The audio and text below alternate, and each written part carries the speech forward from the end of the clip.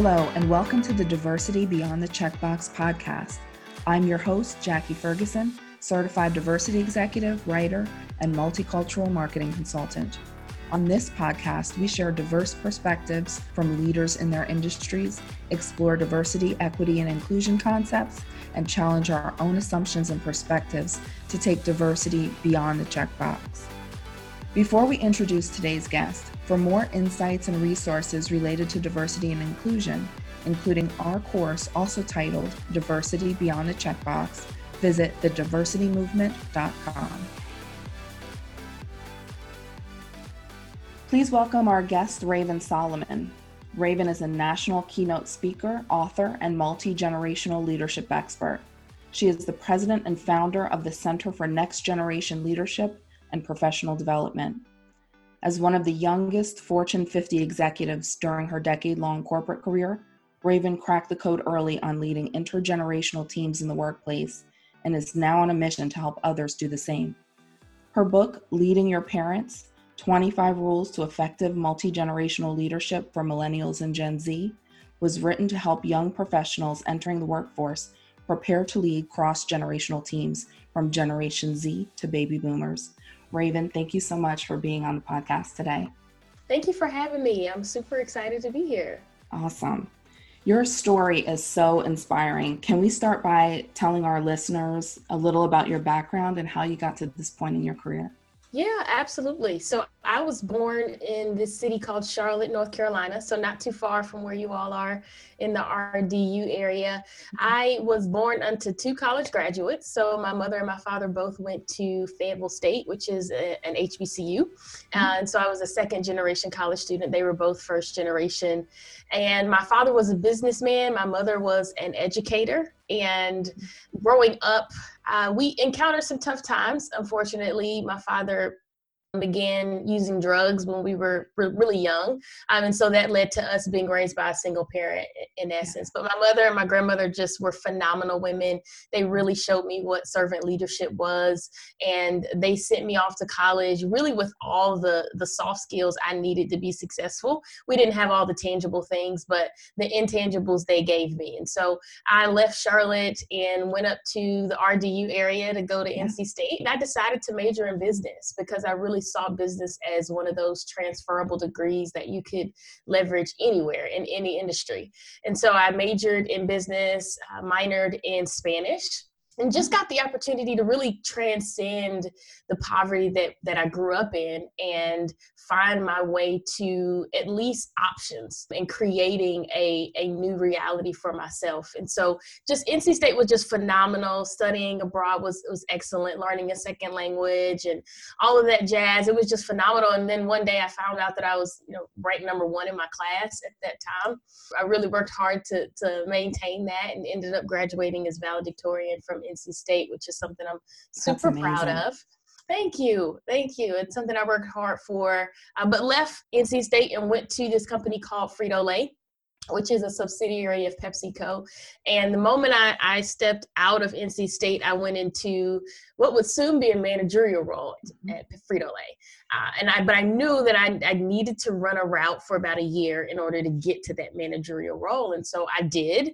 So after graduating valedictorian, I tell everybody that I ended up running the chip route on my hands and knees for a year, simply because I mentioned servant leadership earlier, but this was really that personified. I had to really learn the job and serve the folks that I would one day be leading and gain their respect by working from the ground up. And so that's really what attracted me to the job in and of itself. So I took the role. And after that year of training, I was handed my first team of 16 men who were old enough to be my parents, quite literally. Some of them even my grandparents. To say we had some obstacles to overcome would be an understatement, but we did. But I needed to, in essence, learn how to manage people older than me. I needed to learn how I gain their respect. How do I show them that I'm consistently confident and capable of being here? How do I earn their trust? All of these things were not written anywhere. It's just something that you had to figure out. And what I noticed after hitting the fast track at Frito-Lay is that a lot of my peers didn't quite crack that code. And so once I unfortunately needed to part ways with Frito-Lay due to an illness, I left the organization really not knowing what I would do. I thought back to the times where I was able to separate myself from my peers, and what was it that led one to success and one not. And all it was soft skills and the ability to lead across generations effectively. And so when I left Frito-Lay, I decided to write the book for the next me, right? That next person coming out of college and being given a team of folks old enough to be their parents and struggling to really navigate that. And so that's why I wrote my book, Leading Your Parents, and also why I started my company, the Center for Next Generation Leadership and Professional Development, because it's all about developing soft skills in the future of our workforce, millennials and Generation Z. And Raven, can you tell us a little about what those soft skills are that you need to be successful? Absolutely. I think arguably the most important skill in today's workforce to me is emotional intelligence. And there's so many things packed into emotional intelligence. You can really take, probably 6 to 8 different sub skills that need to be developed within emotional intelligence. But I think by far EQ is vital, especially if you want to lead in any regard.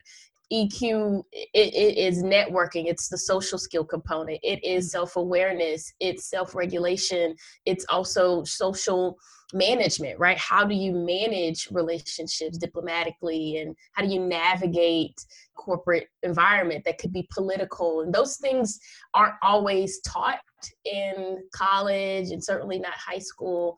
It comes by time, and it comes by practice and study. Absolutely. And Raven, you've had some early adversity in life. Can you talk to us a little about that? And then what advice do you give to people facing adversity, and what kept you motivated through everything? Yeah, so some of the things that I've been through in my life, it just seems like there's obstacle after obstacle after obstacle. The moment I feel like I'm getting my feet under me, here comes another obstacle that just kind of knocks me off. Growing up in a tough environment as it related to just poverty and such, and then, going to high school and unfortunately being diagnosed with alopecia and losing my hair as a budding young woman, that was a huge obstacle at that time. And honestly, it would be today if it were to happen.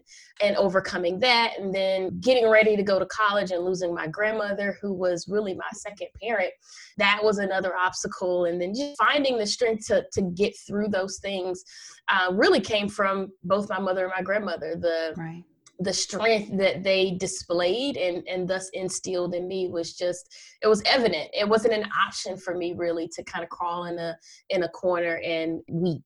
And so learning that strength from them and going to NC State and then graduating and getting my first job and getting my first promotion and my second promotion. And then, I think 2 days after my second promotion, I got a call that my mother had passed away unexpectedly, just out of nowhere.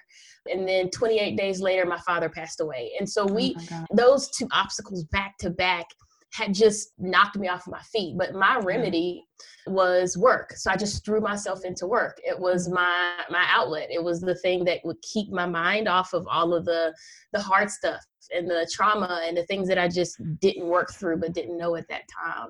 And so just being able to plow through that, although I made it through quote unquote successfully, I still think I didn't quite manage it well, and I didn't process during the process. And so getting, at the peak of my career, at that executive level role that you talked about, and really thinking that I'm okay. And then all of a sudden being diagnosed with epilepsy and having seizures just kind of threw me off. So that was the pinnacle of obstacles, I think. And that's where I really began to reflect and see that while I had been able to make it through all of that stuff that I just described to you, I didn't quite heal from it well. And so after being diagnosed with epilepsy and literally needing to sit down for months, that really helped me see that I hadn't really dealt with the trauma from losing my parents and losing my grandmother and losing my new reality. And so then going to therapy, working through that, and now realizing that, everything is a process, and being kind to myself and being gentle with myself, giving myself grace to really experience things, the emotional side of it. and getting help. And I think if there's anything I learned from all of that, it's that, you have to go through things. You can't just go over them or around them. That's And true. I learned that the hard way. Yeah. Wow. So inspiring. Thank you for sharing that with us. So transitioning into generational diversity, before we get into a discussion about that, let's get some definitions out of the way. Yeah. What makes a generation a generation?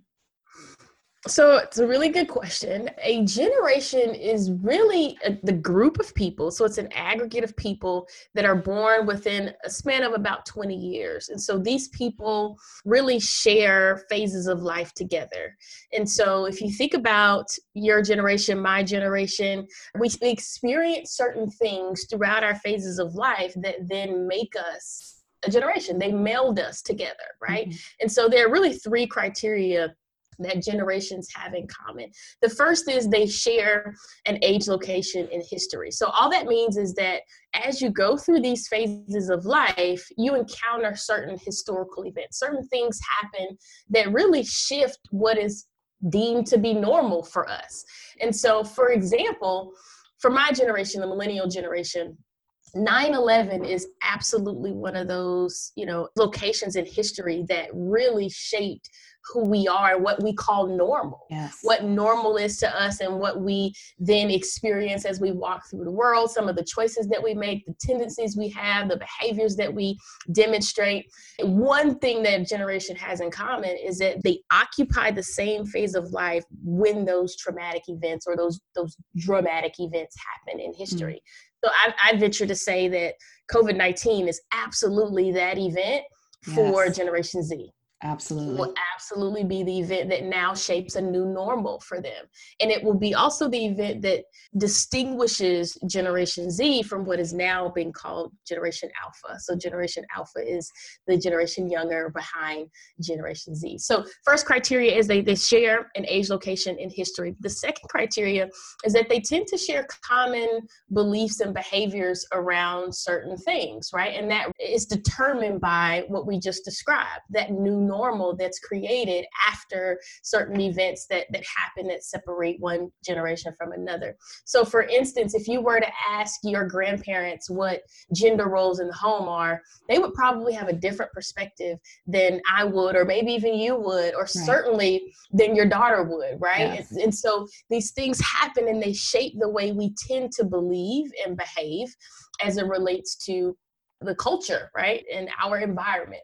And then the last thing that generations have in common is they have this sense of perceived membership. So every generation has these experiences and they think that they are unique and they're special and they're proud to have those experiences together. And so whenever I do any of my keynotes or workshops, I always share songs that bring back memories. I share images as it relates to work and culture and music that bring back memories for folks. And you always hear people say, oh, your generation doesn't know real music, or your generation doesn't know. Yeah, I feel sorry for y'all. Y'all don't have real television, especially this generation. I feel bad. They have no real shows. I mean, we grew up with Family Matters and the Fresh Prince and I mean, the Brandy Show. It was just everything. And so we have this sense of perceived membership. We get nostalgia when we think about the things we used to do and the things we experienced together. So those are the three things that generations share in common. And what really differentiates one generation from another? Typically, if it's not a 20-year span, it's usually this monumental event in history that then separates one from another. Thank you for sharing that. That's important to know. Within diversity, what is the definition of generational diversity and inclusion, and what role does it play in the workforce? Yeah, I think, generational diversity and inclusion is literally just like any other diversity and inclusion, right? It literally is just about the presence of difference and the appreciation and leveraging of that difference, which is where the inclusion component comes in, right? Yeah. So it's one thing for us to have generational diversity at the table, meaning that we have all generations represented, all generations within the workforce, that is, represented at the table, if you will, or in our office. And we're being intentional about providing opportunity for those voices to be heard. And that's where the inclusion comes in, right? And so I talk to companies all the time about the fact that there's a kudo, right? You get a hand clap for having, millennial leadership or having Gen Z team members around, and you're hiring, early talent, and you've got these developmental programs and all that stuff, which is phenomenal. Right. But I think true generational inclusion is when we have folks at the table who are able to contribute to the decision-making process. And that is, I think, where diversity and inclusion separate themselves, right? That's exactly it's right. really about empowerment. It's about having a seat at the table, but also having a voice at the table. So I love the way that Verna Myers talks about just the difference between diversity and inclusion. So she says that diversity is being invited to the party, inclusion is being asked to dance. And so it's one thing for us to be there. It's another thing for us to be really engaged and involved in the overall decision-making process. And there are studies, I have one in particular that I share in one of my keynotes that just talks about the power of generational diversity as it relates to decision making. And ultimately, it just proves that the more diverse generational diversity that you have at the table, the better decisions you make. And those decisions drive performance.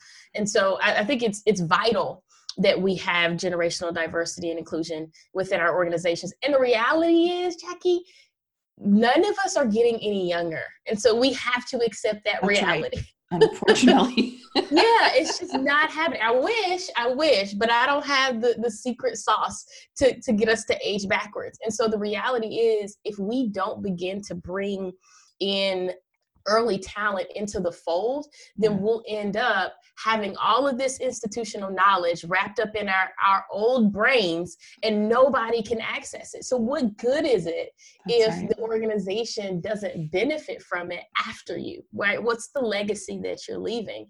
And so I know we're getting off on a tangent, but I just talk to folks a lot where we're struggling to let go of the power and the positions and the titles and the knowledge and the relationships. We have to stretch beyond that, because if we're doing that, we've got to question why we're there. Then if we're really not there to move the organization forward, then we really need to question our motives. Absolutely. Raven, what do you think are the major differences between each of the generations in the workplace? If you could name one or two characteristics. Woo, man, it'll be hard to name one or two. There's so many differences, but what I talk about in one of my keynotes is this idea, this trademarked concept of a led language. And so if you're familiar with a love language, then you know that a love language is nothing but the way in which you best receive love or give love, right? It just kind of depends. Some people have a love language that's different than the way that they receive and give. Totally get it. Well, as I'm thinking about leadership, one day I'm like, well, the same way that people have love languages, people probably have lead languages as well. So if a love language is the way that you best receive love, a lead language is nothing but the way in which you best receive leadership. And so I began to think about, okay, if I'm writing a book right now about the lead languages, and I wanted to take that concept and kind of juxtapose it against generations. And so what I've done is just taken a look at all that I know about generations and taking a stab at giving each generation a primary lead language, the way in which they best receive leadership. I think as we talk about differences, this may be a good way to just give you one or two differences across generations. But for a baby boomer, baby boomers grew up in a time where authority was based on tenure and seniority. So it's really about earning your keep. It's about putting in the work. And once you get that title, I know you deserve that title because you've put in the work. And so you get a certain level of respect from me, if you're in the organization. And so for a baby boomer, their lead language, their primary lead language is really respect. If you want to get the best out of a baby boomer just because of how they've kind of experienced work and life, then you have to show them respect of their time, respect of their tenure, their seniority, what they bring to the table, respect for the relationships they've cultivated over the last several decades that they've been in the workforce. So especially as a younger leader, if you're leading baby boomers, it's important that you show them that respect and they appreciate it. And that's the way in which you best get results and performance out of baby boomers. It also goes back to their childhood, right? With a baby boomer, growing up, kids were seen and not heard. You didn't really talk back. That's right. Yeah. What was said, and it was meant. And so you just had to kind of deal with it. Now, when they come into the workforce, that tends to still show up as an expectation. Those in authority are there for a reason. And if they make a decision or speak, then that's generally the final word. And so that respect component, extremely important for baby boomers. When it comes to Generation X, are you an Xer, by the way? I am. Awesome. So with Generation X, their primary lead language, the way in which they best receive leadership is really trust. And that goes back to the times where Generation X grew up as latchkey kids, many of them. So in my research, we've seen like 65% of Gen X actually grew up as a latchkey kid.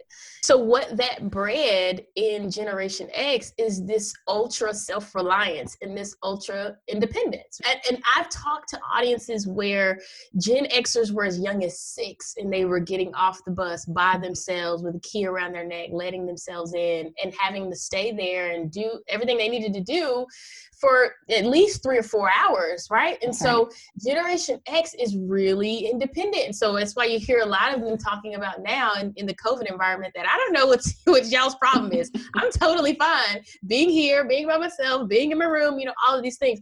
So they're super independent. So how that translates into the workforce is when they show up in the workforce, they kind of need that elbow room. They need that space. They need that independence. They need the trust that they can take care of what's been given. So micromanaging doesn't really work well for Generation X. So it's really all about trust. Right. Now for millennials, their primary lead language is attention.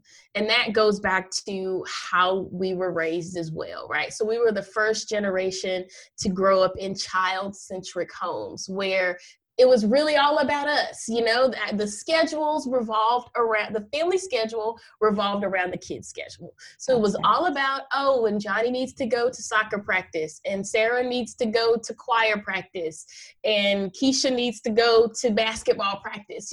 All of these things were all built around millennials, right, in the home as children. So we're sitting at the dinner table and we're asked about our day and how we feel. And, we're told that the family is a unit and not just dictatorship and all of these things. And so when you come into the workforce as a millennial, you're used to this certain level of care from leadership. You're used to a certain level of concern and inquisitiveness about what you want, you need, and you desire. And so the best way to get performance out of a millennial as a leader is really by showing them attention. And it's not the type of attention most people are probably thinking. It's really more about understanding what their goals are, taking the time to really help them see where they are as it relates to performance against achieving those goals, giving them consistent feedback, making sure you're meeting with them on a regular basis so that they understand what you want, what you need, and where they're measuring up against providing that, giving them the opportunity to contribute to the work and the conversation. So all of that, that's what I mean by attention. It's literally the care and concern of what they want. And then for Gen Z, we don't fully know what their lead language is. There's not enough of them really in the workforce to assess that appropriately. But my guess is that it'll have something to do with rewards. And that really goes back to Gen Z really being financially, I would say they seek financial security more than millennials did far. And so a lot of that comes back. Again, we talk about how you grow up and really how those events that we talked about, those historical events, shape your beliefs, your tendencies, etc., typically in adolescence. And so for Gen Z, having watched their Gen X or parents go through the Great Recession and lose jobs and lose stock options and lose homes, they are very hypersensitive to financial security and That wanting to makes be. sense. Yeah, absolutely. And they see millennials too. They see their older millennial cousins and stuff living with mom and dad. And they're like, I don't want to do that. So they're really course correcting too, based on what they see from millennials. So I think it's going to really have something to do with rewards by way of tangible, compensation. It's really about things and financial security for them, as opposed to a millennial. It's really more about experiences and the process more than it is the actual tangible thing. Wow, that is a lot of great information and definitely something to think about as you lead through different generations. Raven, tell us about the Center for Next Generation Leadership and Professional Development. What's your mission and what are you doing there? Yeah, so our mission is quite simple. It is to literally help companies and organizations develop, attract, and retain the future of their workforce, which is millennials and Gen Z. And we start with development. You think we'd start with attraction, but we really start with development first, because that's what ultimately attracts and retains the talent. And so in today's society, there is so much hyperconnectivity and there's so much collaboration. There's so much insight and information where young talent, emerging talent, they already know whether you invest in the development of your employees or not, right? And that development is vital. That's what ultimately attracts them. And it's certainly what retains them. And so our job is to really help organizations invest in the development of their early talent by way of soft skill training. So we provide soft skill training on just about anything. So it's about networking. We have networking training. We have emotional intelligence training. We have, interview training. We have accountability training and diversity and inclusion training. So we have all of these soft skill development workshops that just help organizations invest in their early talent. That's amazing. What do you think are the most important characteristics of a leader, no matter what the generation? That's a good question. One of the key characteristics that any leader needs to have is empathy. In my opinion, you have to be able to put yourself in the position of those that you lead and make informed decisions from that perspective, not just from your seat, right? You've got to be able to take off your leader hat and put on your servant hat and really understand the intricacies of what your team is experiencing. And that's really the only way that you can truly support them. You can best support them, I should say. So I think empathy is absolutely vital, absolutely necessary. I think humility is important because it's really about building trust, and your team has to trust you. And if you are humble enough to say, you know what, I am open to feedback. I know I'm not perfect. I am open to your contributions to my leadership and our leadership and us achieving our goals. And I think that's vital. And then the last thing, we talked about it a little earlier, is emotional intelligence, which is really all encompassing, but you just have to have that in order to be successful as a leader. Awesome. Share a little about your book, Leading Your Parents. I have it. It's an amazing read. I bought a copy actually for my daughter as well. Talk a little about your book and what listeners can expect when they pick it up. Absolutely. So Leading Your Parents, it's a how-to guide to step from collegiate life or individual contributing life in an organization to leadership at a young age. Most people think it's about direct management. And leadership is not always about direct management. It can absolutely be about influential leadership as well. Maybe you don't manage a team, but you do work amongst a lot of other generations. This book is going to help you understand them and then give you very tangible rules to follow and tips and tricks to actually influence them in a positive way, right? So influence them towards the achievement of the goal of the team. So within it, I break it down from rules that you need to follow and do before you get on the job, rules that you need to follow and do, on the job, and then rules that you need to follow and do around the job. Right. And so that revelation, if you will, in and of itself for a young professional is absolutely vital. We oftentimes think, because we don't know any better, that performance is directly related and only related to our performance on the job. And that is not the case. Around the job, managing the relationships and managing the political environment, managing your brand, being aware, all of those things are just as important to your promotability as your on the job, tangible, metric performance. Got it. It's a great read. It's so informative and gives you those step-by-step tips to be able to lead other generations in the workplace for young folks. I love it. Thank you. Yeah. Thank you. I wanted to just create something that was very straight to the point and just give you, hey, how do I earn respect? How do I gain trust? And how do I consistently display confidence so that I'm seen as capable? And it's straight to the point. Yes, and it does an amazing job of that. So it was a fantastic read. Thank you. Raven, as a Gen X parent of a Gen Zer, I'm always looking for good advice as to how to motivate and support and lead my daughter.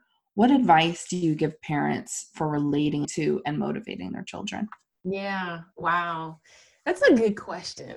For Gen Z, just like many generations, I think, well, one bit of advice is just know that they're not as different than you were at their age, right? Mm-hmm. What's different is what's around them. And that is social media, it's technology, it's an overload of information. There are studies that show that Gen Z is literally bombarded with 10,000 messages per day. 10,000 messages per day. And what does that mean, Raven? Messages are text messages. They are advertisements. They are ads on social media. They're images, they're captions. If you just scroll through social media for 30 minutes, which we know they do literally 2 hours a day, if you literally just scroll through that for 30 minutes, you've already been bombarded with at least 1,000 messages. Yeah. You think about the captions and the images and everything else that you're seeing. So I would just say you're not much different than them, but you have to consider all the things that are around them and help them manage the anxiety that they feel. And part of that anxiety really stems from the bombarding of information. You always feel like you're either missing out on something or you are constantly consuming something. And so with that, you either feel inadequate, you feel like you're subpar, or maybe you're on par, or maybe you're up. It's just such a volatile life. Helping them manage those emotions by sometimes turning that thing off. Sometimes you just have to coach them to, hey, you need at least 5 hours a day where you are not on that phone at all. And they may hate that at a moment, but I think it's for their good ultimately. So they're going to be the first generation we really see the impacts of just astronomical screen time from. We don't know what that looks like. We don't know what the impacts of growing up in social media is going to be because we just haven't seen it yet. So those two things I would absolutely say. As it relates to motivating them, I think the more you communicate and talk to Gen Z, the better you are in terms of getting things through to them. And so by talking to them, I mean, it's really important that they understand the why. So the big picture, right? You're saying I can't do this, but help me understand why I can't do this. Yeah, you know what I mean? I get that question a lot. Really? Yeah. So explaining that and breaking that down. And then the last thing is really about purpose. So helping them really see how, and that can come into just everyday actions, but helping them see how what they're doing contributes to the whole. That could be in the home, right? So, hey, if I ask you to clean the dishes, it's not just because I don't want to clean the dishes. It's actually because I don't have time to clean the dishes because I have X, Y, and Z going on. But here's how you cleaning the dishes contributes to the household and how we all feel and function in the same space, right? That's a very small, minuscule example of what I share with organizations on how to really lead and motivate Gen Z. It's really about helping them understand the instrumentality component of motivation. And that is, how instrumental am I in you achieving your goals as a whole, right? So just a couple of just like random things that I would just throw out there as it relates to Gen Z. That's great advice. Thank you for sharing that. Raven, as we start to wrap up, what would you like to leave our listeners with today? I would like to leave you with the fact that the only thing that really separates one generation from another is our experiences in the past and the current phase of life that we're in. That's really it. And those experiences in the past, as I mentioned, those are the things that shape the new normal for us. Those are the things that shape our behaviors and tendencies and choices, etc. And that's what informs our decisions. So if you think about it, as people, we're really the same. It really is just about what we've experienced in our environment and where we currently are in life. So if I'm talking to a leader, I would just say, consider the generational aspects and characteristics of your team. They are not the end all be all by far, but I think they are contextual things that can help you just better understand them and maybe just provide some rationale to why they do what they do. And so I would encourage you to just look into some of the differences in generations, right? That could be through my book, that could be through some of my blog posts, but it could also just be blog posts across the internet in general. But I think it's important that we know why those differences are as they are, so that we can appreciate them and begin to leverage them within our teams. Awesome. Raven, thank you so much for sharing your story and your insights with us. You can learn more about Raven by visiting ravensolomon.com and nextgenlpd.com and pick up her book, Leading Your Parents, on her website at Amazon, Barnes & Noble, or wherever you buy your books. Raven, thank you again so much for being on the show. Thank you so much for having me.